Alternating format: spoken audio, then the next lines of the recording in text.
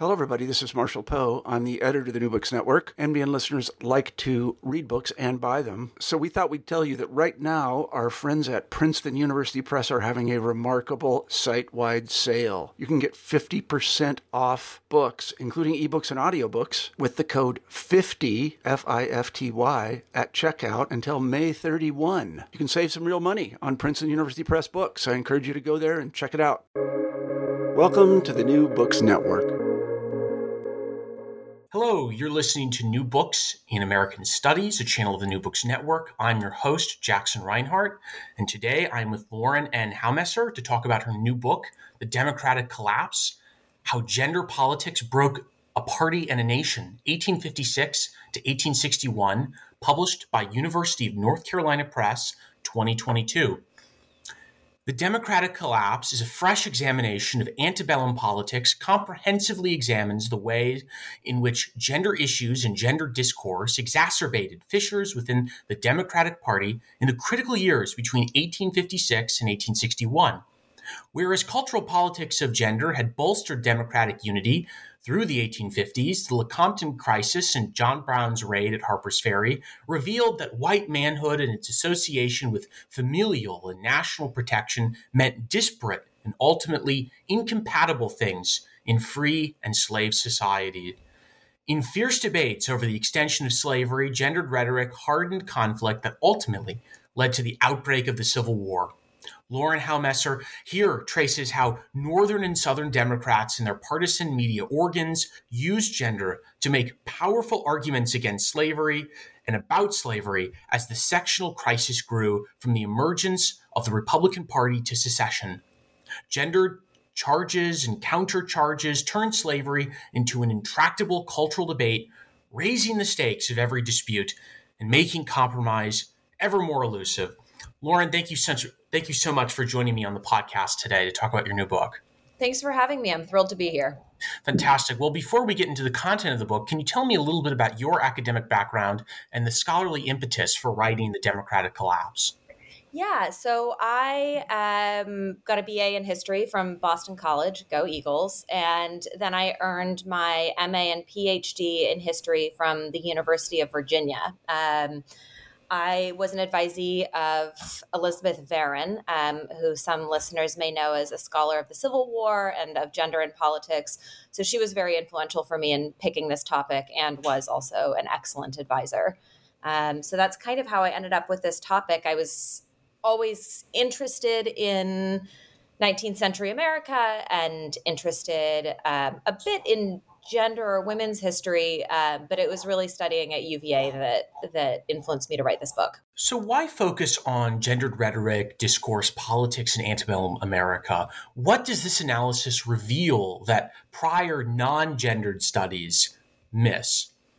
So I think that a lot that kind of the move in Civil War causation and in that historiography is to try to understand, everybody kind of accepts now that slavery caused the Civil War, but we're trying to understand why slavery caused the Civil War when it did and what made slavery so divisive when it hadn't been previously. And so what I'm arguing here is that this gendered language that the conservative party, the Democratic Party, was using was one of those things that made slavery so divisive and so hard to compromise on when Americans previously had been willing to compromise on it. That's not saying one ever should compromise on something like this, but just that it had been possible for Americans at that time to do that.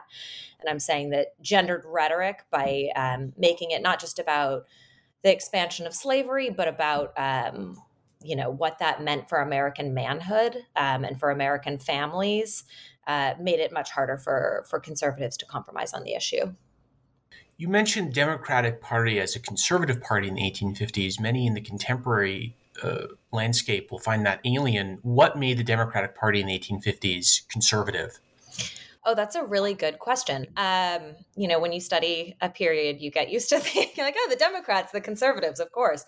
So a number of things. And there are scholars out there who have written on this much more ably than I have, like Adam I.P. Smith and Jack Furness. But they were generally interested in keeping the Union, as they said, the Union as it was, or the Union as it was, in the years right before the Civil War. They didn't support women's rights movements. They didn't support any form of what they saw as radicalism. So whether that was, women's rights or free love, which was a very small movement, or even any form of anti-slaveryism that didn't have to be abolition by any means to them. That was even just, any management of slavery, even in the South, was kind of off limits to them. So it was just a general idea of being resistant to change, and also of holding the same racist ideology that many Americans did, most all white Americans did at the time. But for them, it was a more central part of their political worldview, I would say. So this political discussion, this analysis begins in 1856, which is an election year. And you focus particularly on these conservative democratic attacks against radicalism personified and embodied in John C. Fremont and the Republican Party. What were some of the gendered language and rhetoric that Democrats used to attack this new upstart Republican Party? Oh, this is one of my favorite things. So they they were all over John C. Fremont. They criticized his hair. It was too feminine. I guess men at the time parted their hair they're supposed to part it on the side, and women parted it in the middle. And he parted his in the middle. So therefore he was a woman, was the conclusion that Democrats came to. They also alleged that he had been disrespectful to his wife's father, his father-in-law, because who was a famous Democratic senator, as it were, Thomas Hart Benton. Because he ran away with Thomas Hart Benton's daughter, Jessie Fremont, by the time they were married. The line was that Fremont had disrespected this famous senator. There was also the line, kind of in a Bill and Hillary Clinton line of reasoning, this idea that Jessie Fremont was the one who was really wearing the pants in their relationship. She was smart, she was beautiful, she was from a successful political family, and he was kind of like a bit of an upstart who was handsome and had, led some expeditions into the West, but the line was he was kind of a stuffed suit, and she was the one who was really going to be running the White House if he won the election. Now, Republicans played this to their advantage. They were like, well, that's great. It's the Republicans, if they were more progressive, said this is a 2-for-1 special. You're going to get John Fremont, the handsome explorer, and you're going to get Jessie Fremont, the beautiful, intelligent kind of helper who knows a lot about politics. More conservative Republicans were more inclined to play up Jessie Fremont's good looks, that she was very supportive at campaign events, whatever. But, the Democrats didn't pull this criticism out of thin air, but they really took it and ran with it. And the irony of this is that his opponent was unmarried. Yes, exactly. So his opponent in that election, James Buchanan, was himself unmarried. There are a number of speculations about why that might be the case, whether he was gay or, whatever that we think now. But at the time, the story he told was that there were two stories. One was that he had been engaged to be married to somebody when he was young, and she had passed away. And he had never pursued anybody else after that, because his heart was so broken. And, the idea was that was when he was in his 20s. And, by the time he's running for president, he's much older, had to have been in his 50s at least. So that was one story. The other line that Democrats put out was that James Buchanan was married to the Constitution because he was so committed to the Union as it was that he didn't need a wife because, married to the Constitution was the line. They also played up the fact that he was helpful, a patriarch in his own way, that he took care of poor women in Pennsylvania, where he was from, that he donated to a women's home. So Democrats really contrasted, to them, they took John Fremont and his quote unquote out of control wife, Jessie, and they contrasted that to James Buchanan, who was in control of his feelings and taking care of these, women in Pennsylvania, and was therefore, though he had not kind of married and, which might typically be thought of as more masculine, having a wife, he was nonetheless had been more successful than Fremont in that realm. So the Democrats win 1856, but gender discourse does not stop. And there's this whole controversy over the notion of domestic institution that arises after the election pertaining to Kansas, Nebraska, and the controversy in Utah. What is a domestic institution? What was considered a domestic institution in the 1850s? And how did it apply to the distinct crises in Kansas, Nebraska, and Utah? That's such a good question. And this was, to me, kind of the most interesting find in doing the research for this book. So the phrase domestic institutions had been used in a variety of ways. It was used to talk about anything from a state's court system and its elections to the institution of marriage, to the institution of slavery.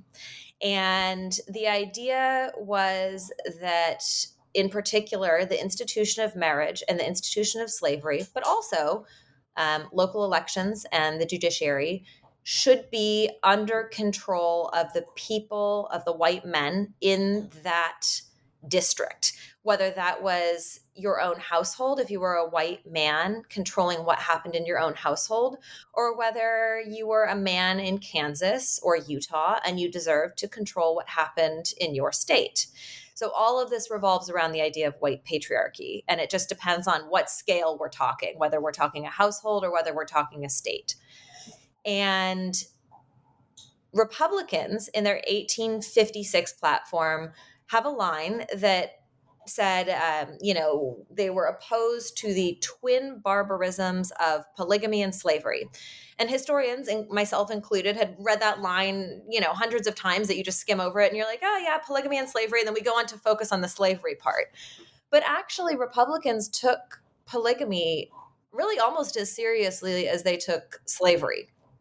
And they argued that these were two forms of kind of like out of control excesses, where households were out of control, where there was things were disordered in some way. And this put Democrats in an awkward position, because Northern Democrats had come up, in particular Stephen Douglas, had come up with this idea of popular sovereignty. And the idea was that white men out west in Western states could decide whether or not they wanted their state to allow slavery. And this, violated abrogated the Missouri Compromise, and it was very controversial. But Northern Democrats in particular, and Southern Democrats for a time, thought that this was really convenient. Like, oh, great, we're not going to have to talk about slavery in Congress anymore. We're just going to devolve this issue to the states and let the states decide. Like, how democratic is that?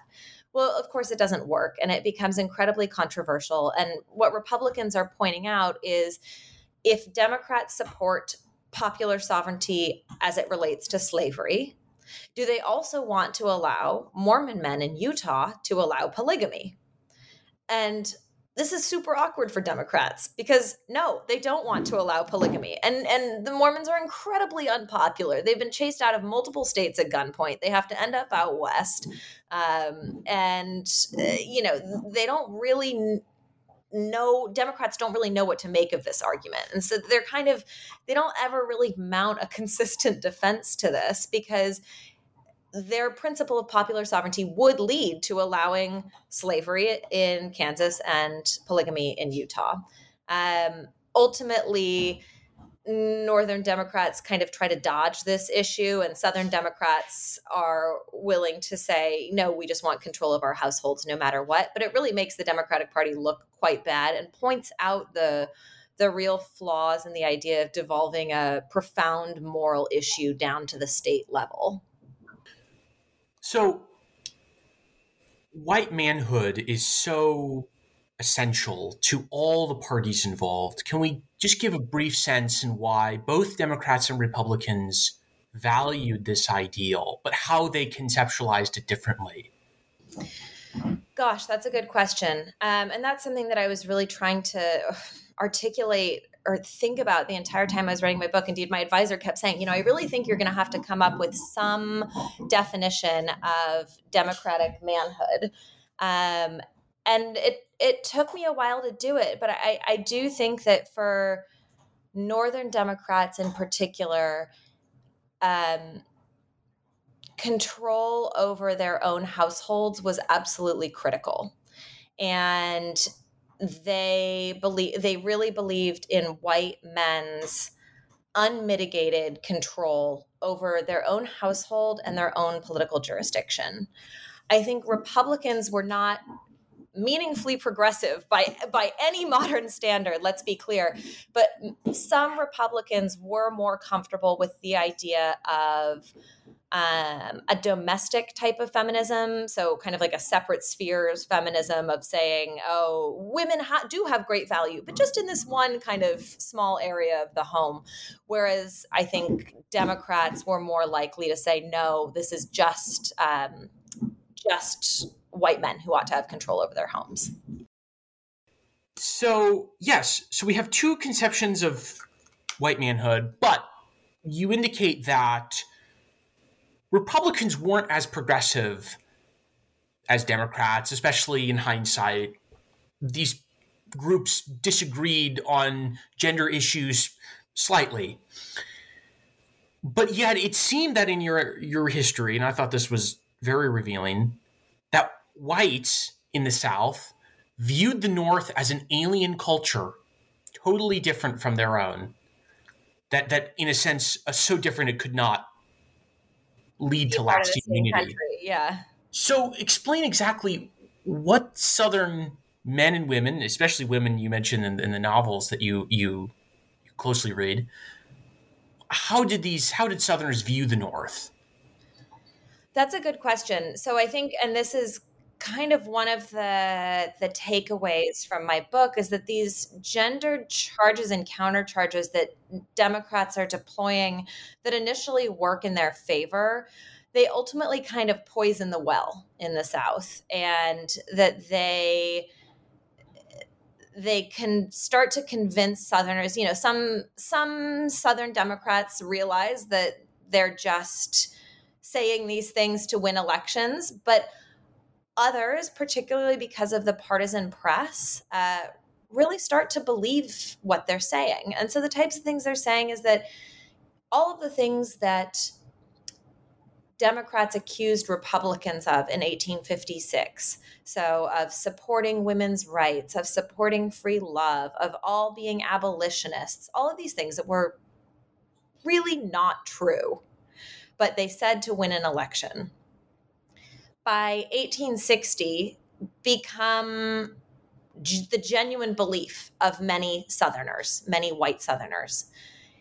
And so white Southerners, by the time Abraham Lincoln, a Northerner, wins the election in 1860, they believe that they are going to be ruled by a class of people who are so profoundly socially radical and different from them that it's just culturally incompatible and it can't be allowed. And of course, they believe this is going to upset their control of their households too. They say, if these Northern Republicans and just all Northerners are going to abolish slavery, they're going to allow women's rights. If there is a war, it will result in the assault of our women, our quote unquote women.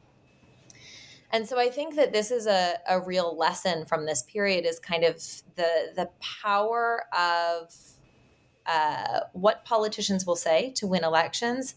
And though they might understand they're just saying that to win elections, that the consumers of media might not understand that, and might pick it up and run with it in a way that that the politicians no longer have control over. And I think that this is something we see after the election. Stephen Douglas, went to the South, tried to give a speaking tour in the South to try to convince people, that not to secede and that they should stay in the Union.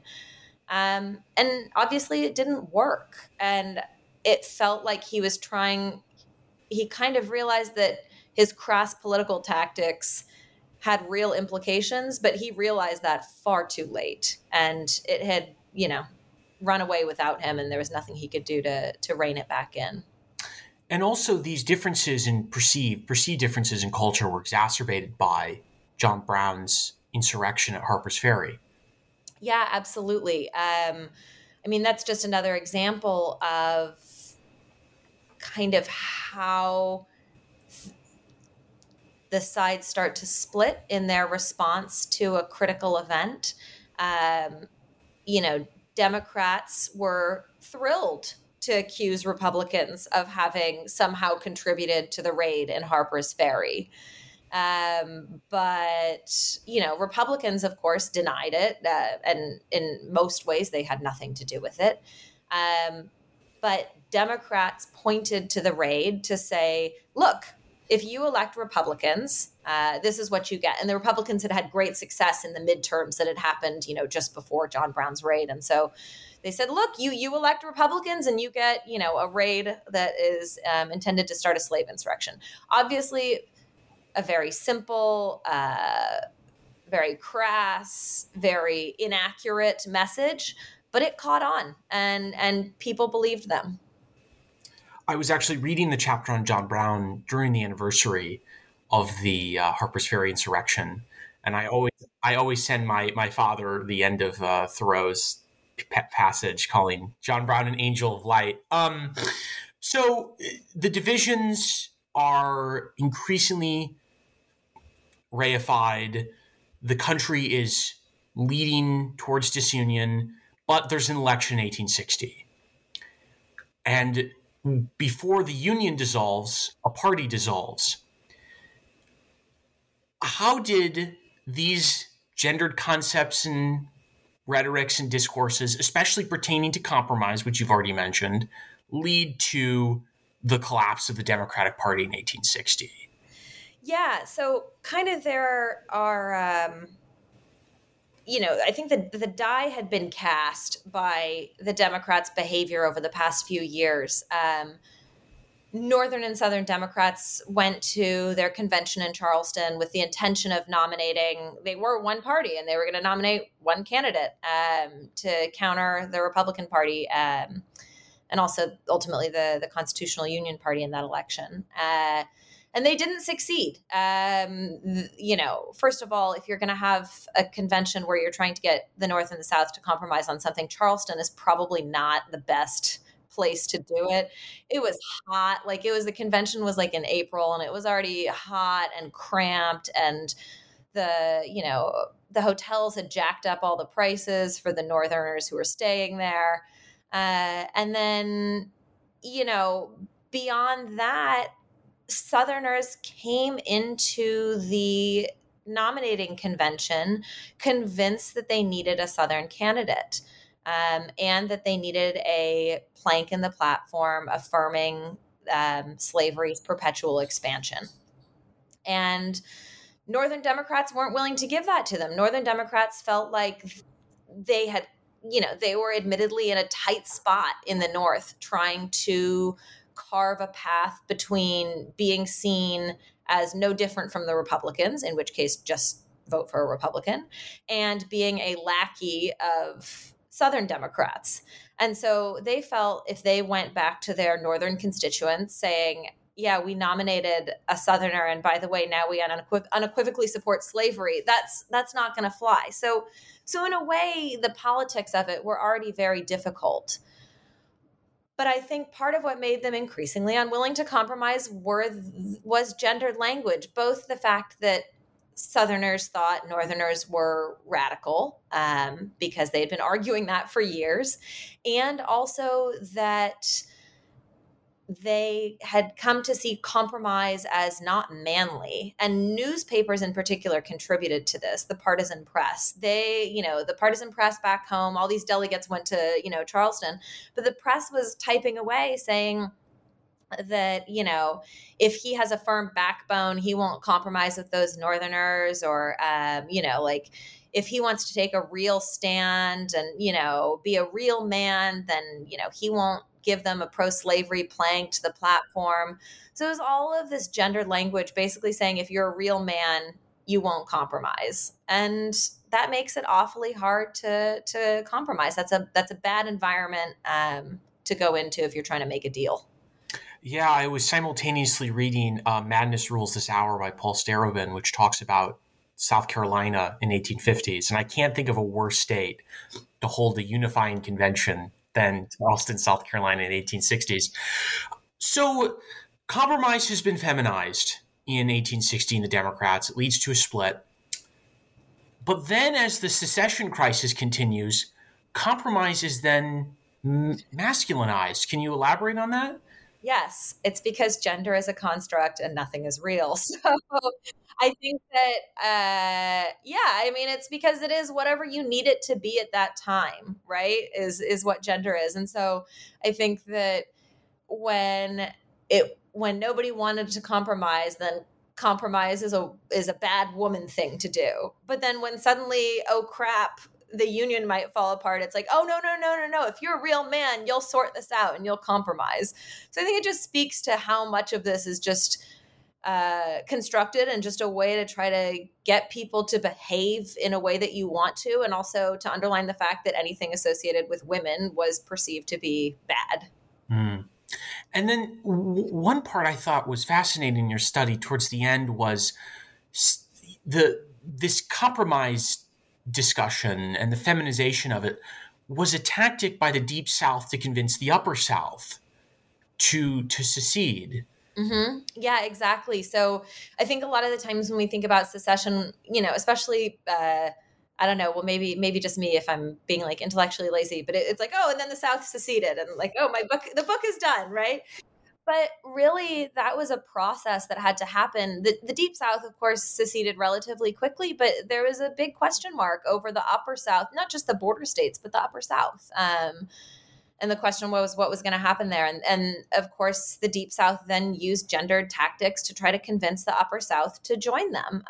Part of that was gendered language about compromise, as you pointed out, saying, no, compromise is still bad. And, you shouldn't do it. And other people who are trying to get the Upper South to stay is saying, oh, no, compromise is really, really good. It's very masculine, So again, it just speaks to it is whatever you want it to be at the time. They're also, of course, using language about sexual assault, threatening that if they don't join the South, that the North will free the slaves, and that will lead to the rape of white women by Black men. Obviously untrue, but that was, a huge perceived threat and a powerful one to make at the time. But then people who wanted the Upper South to stay in the Union said, oh, but, if you join the South and if you join the Confederacy and there's a war, then white soldiers might march through and rape white women. And that would be bad too. So there are all of these threats about the rape of white women that are intended to motivate politicians in the South to go one way or the other. And in reference to the earlier discussion on the differences between sections, one thing that you brought up in the study that has stuck with me was this woman, I believe was living in Northern Virginia, who talked about the North as this, as you said, radical haven of abolitionism, free love, all isms, as you say, right? Isms as a kind of catch-all for unsavoriness. Free love-ism, socialism. Mm-hmm. But that this woman only lived like 15 miles from the border of Pennsylvania. Mm-hmm. Yeah. Right? So she had intimate knowledge with what the North was like, but she had already been in the Upper South, captured by this Yeah, kind I of think that publicism. this is kind of what Ed Ayers has written about and did with the Valley of the Shadow project talking about the Shenandoah Valley and how it's a great example of how of kind of this like borderland where there is a lot of interchange among the sections, but once people are forced to choose sides, they choose sides. And I think that the language of the partisan press certainly helped with that by portraying the North as, radical and scary. It's kind of the same language that you hear about, San Francisco today is what it reminds me of, or New York, saying, oh, it's, things are so radical there, so disordered, people with all these different sexualities and genders and, things are just out of control and we just can't have that. And we wouldn't want their influence in our parts. And I think that type of language in local newspapers was really influential because if you hear that over and over again, and she'd never, been to Boston, but that's the information she has. And so she starts to believe it, and if forced to choose sides, she knows what side she's on. Well, I appreciate that answer because it led someone to my next question about the implications for the study. You recently wrote an op-ed, remind me, in the newspaper on the recent midterms. I think I wrote one on the January 6th attack in the Washington Post. Okay, sure. So wasn't there one on if the Conservative Party doesn't win? So the op-ed I wrote was about, because I was actually living in Washington, D.C. during the January 6th attack on the Capitol. And so I wrote about kind of how the Republican Party today has been less than careful with the language that they use and the arguments that they're willing to make to win elections. And that though some of them may understand that, though many elected Republicans surely understand that the 2020 election was not stolen, it's an effective tactic, and it has gotten out of their control. And so, sitting kind of from my post in DC, watching, it was insane, like from kind of October, November through January, having parts of the city blocked off. And then ultimately at the end, the attack on the Capitol. I mean, I think every historian sees their research everywhere, but that felt particularly relevant to what I'd studied, just that a conservative party had not been careful with the language they used and the arguments that they'd made. And initially it was just politicians participating in it, but once it was picked up by the partisan press and disseminated, it was out of their control, and they were going to have to try awful hard to reel it back in. And it wasn't clear that they were going to try to do that. Great. Thank you for clarifying. It was 2020. Yeah, no, I think it was 2022. But in some sense, 2022, we had a Conservative Party very much expecting to win big in an election and then coming up short. Yeah. No, I mean, it's when I started writing this, I started working on this, I guess as a master's essay in 2014. So it was of interest really just to me. And it was a crazy experience to be writing this book and feeling like I was somehow manifesting this awful kind of trend in American politics. Would you give up the PhD for it? No, I'm kidding. I don't know. Being called Dr. Haumesser is pretty nice.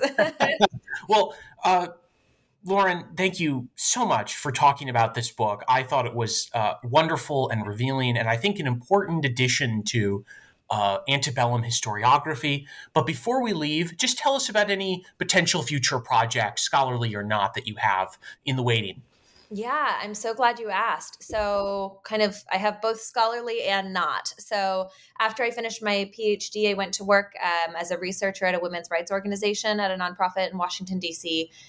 And I did that for a few years. And then I started to feel like I was writing the same type of thing over and over again. And it wasn't clear anything was changing. And I wasn't sure how much, like Joe Manchin cared about a report on the gender wage gap. And so I think it's important work, but I wasn't sure it was the best use of kind of my persuasive skills that you develop as a historian. And so I applied to go to law school. And so I'm now in law school, and I'm hoping to pursue a career in some sort of gender equity litigation. So that's kind of the non-academic side, or at least non-history side. On the history side of things, this past spring, I was fortunate to be a fellow at Harvard's Schlesinger Library, which is their women's history library. And I was doing research on conservative women's activism in the United States. So my kind of right now mythical, because I'm in first year of law school. But my second book project would be on a long history of conservative women's activism in the United States. A lot of the, as I'm sure you noticed, there were a lot of conservative women in my book, and I felt like, not that I gave them short shrift, but I couldn't dive as deep into. They were examples of conservatism in my book, but I couldn't dive as deep into why those women believed what they believed and why they did what they did. And so I was really interested in that. And there were women I ran into in the archives whose papers just ended up not really fitting in anywhere in the book. And so they didn't get used. But that kind of first start got me thinking about it. And then, I just, those trends in conservative women's activism kind of go through the late 19th and into the early to mid 20th century. And I think that as, modern readers, you might be inclined to think that the Phyllis Schlafly's of the world and, the Fox News host, you might think that those are a new phenomenon or just a response to, kind of 1970s feminism. But I think that there is a long history of conservative women's activism in America, of conservative women supporting the status quo, both racially and in terms of gender norms. And so I'm really excited to dig into that.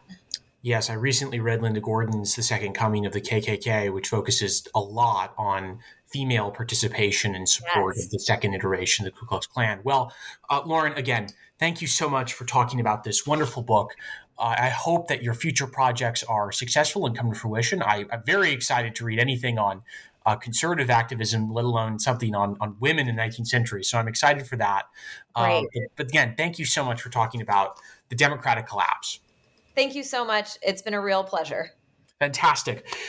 Well, you have been listening to New Books in American Studies, a channel of the New Books Network. We have been interviewing Lauren Haumesser, talking about her new book, The Democratic Collapse, How Gender Politics Broke a Party in a Nation, 1856 to 1861, published by UNC Press. I've been your host, Jackson Reinhardt. Thank you so much for listening, and have a great rest of your day.